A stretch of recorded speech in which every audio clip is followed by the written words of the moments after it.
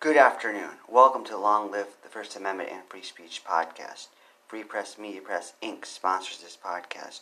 I'm Andrew Bouchard. Today I read Ordinance of Bruceville, Eddy City, 12-124, Obscene Signs. Friends, signs keep popping up again and again and again and again in these obscenity laws I'm looking up. Therefore, we're discussing signs again. Signs are an interesting thing, so even though they keep popping up again and again, we can delight in discussing signs. Bruceville, Eddy is a hyphenated city name. I haven't come across too many hyphenated city names. Does it represent a combination, a merging of two different cities? Or what does it represent? Does anyone know the history of Bruceville, Eddy?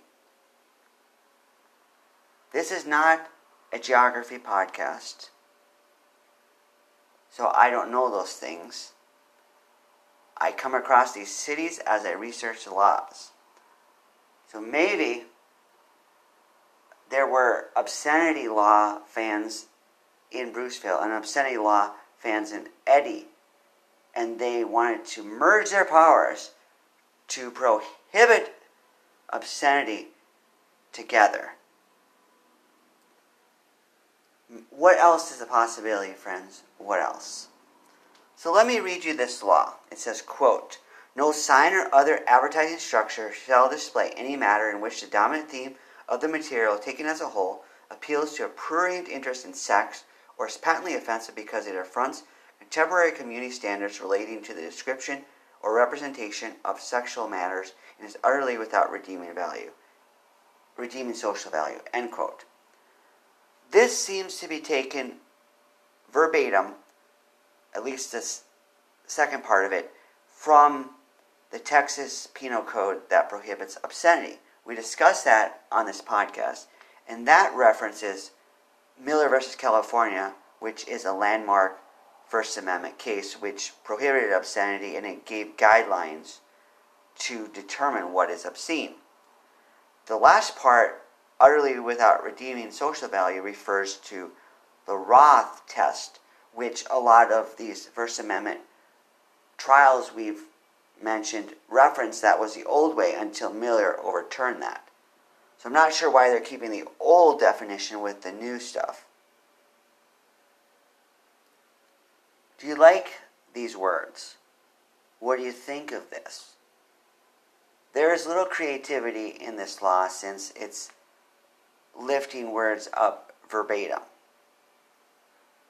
They are certainly covering their bases because by lifting up the words verbatim, you leave no room for ambiguity. So it's likely the court would support them. If you are more creative and have more license in how you use the words, then you could be open to interpretation, and that could strike down your law, or at least it could get people off the hook when they violated the law because it was unclear. So friends, we don't like this law because we oppose obscenity laws here. Texas needs to change. This law needs to change. So maybe God is calling you to do a good work by removing this law from the books, by striking this law from Bruceville Eddy's code. Think about that, friends. How will you advance the First Amendment, freedom of speech, and alternative parties today? Long live the First Amendment and free speech. Goodbye.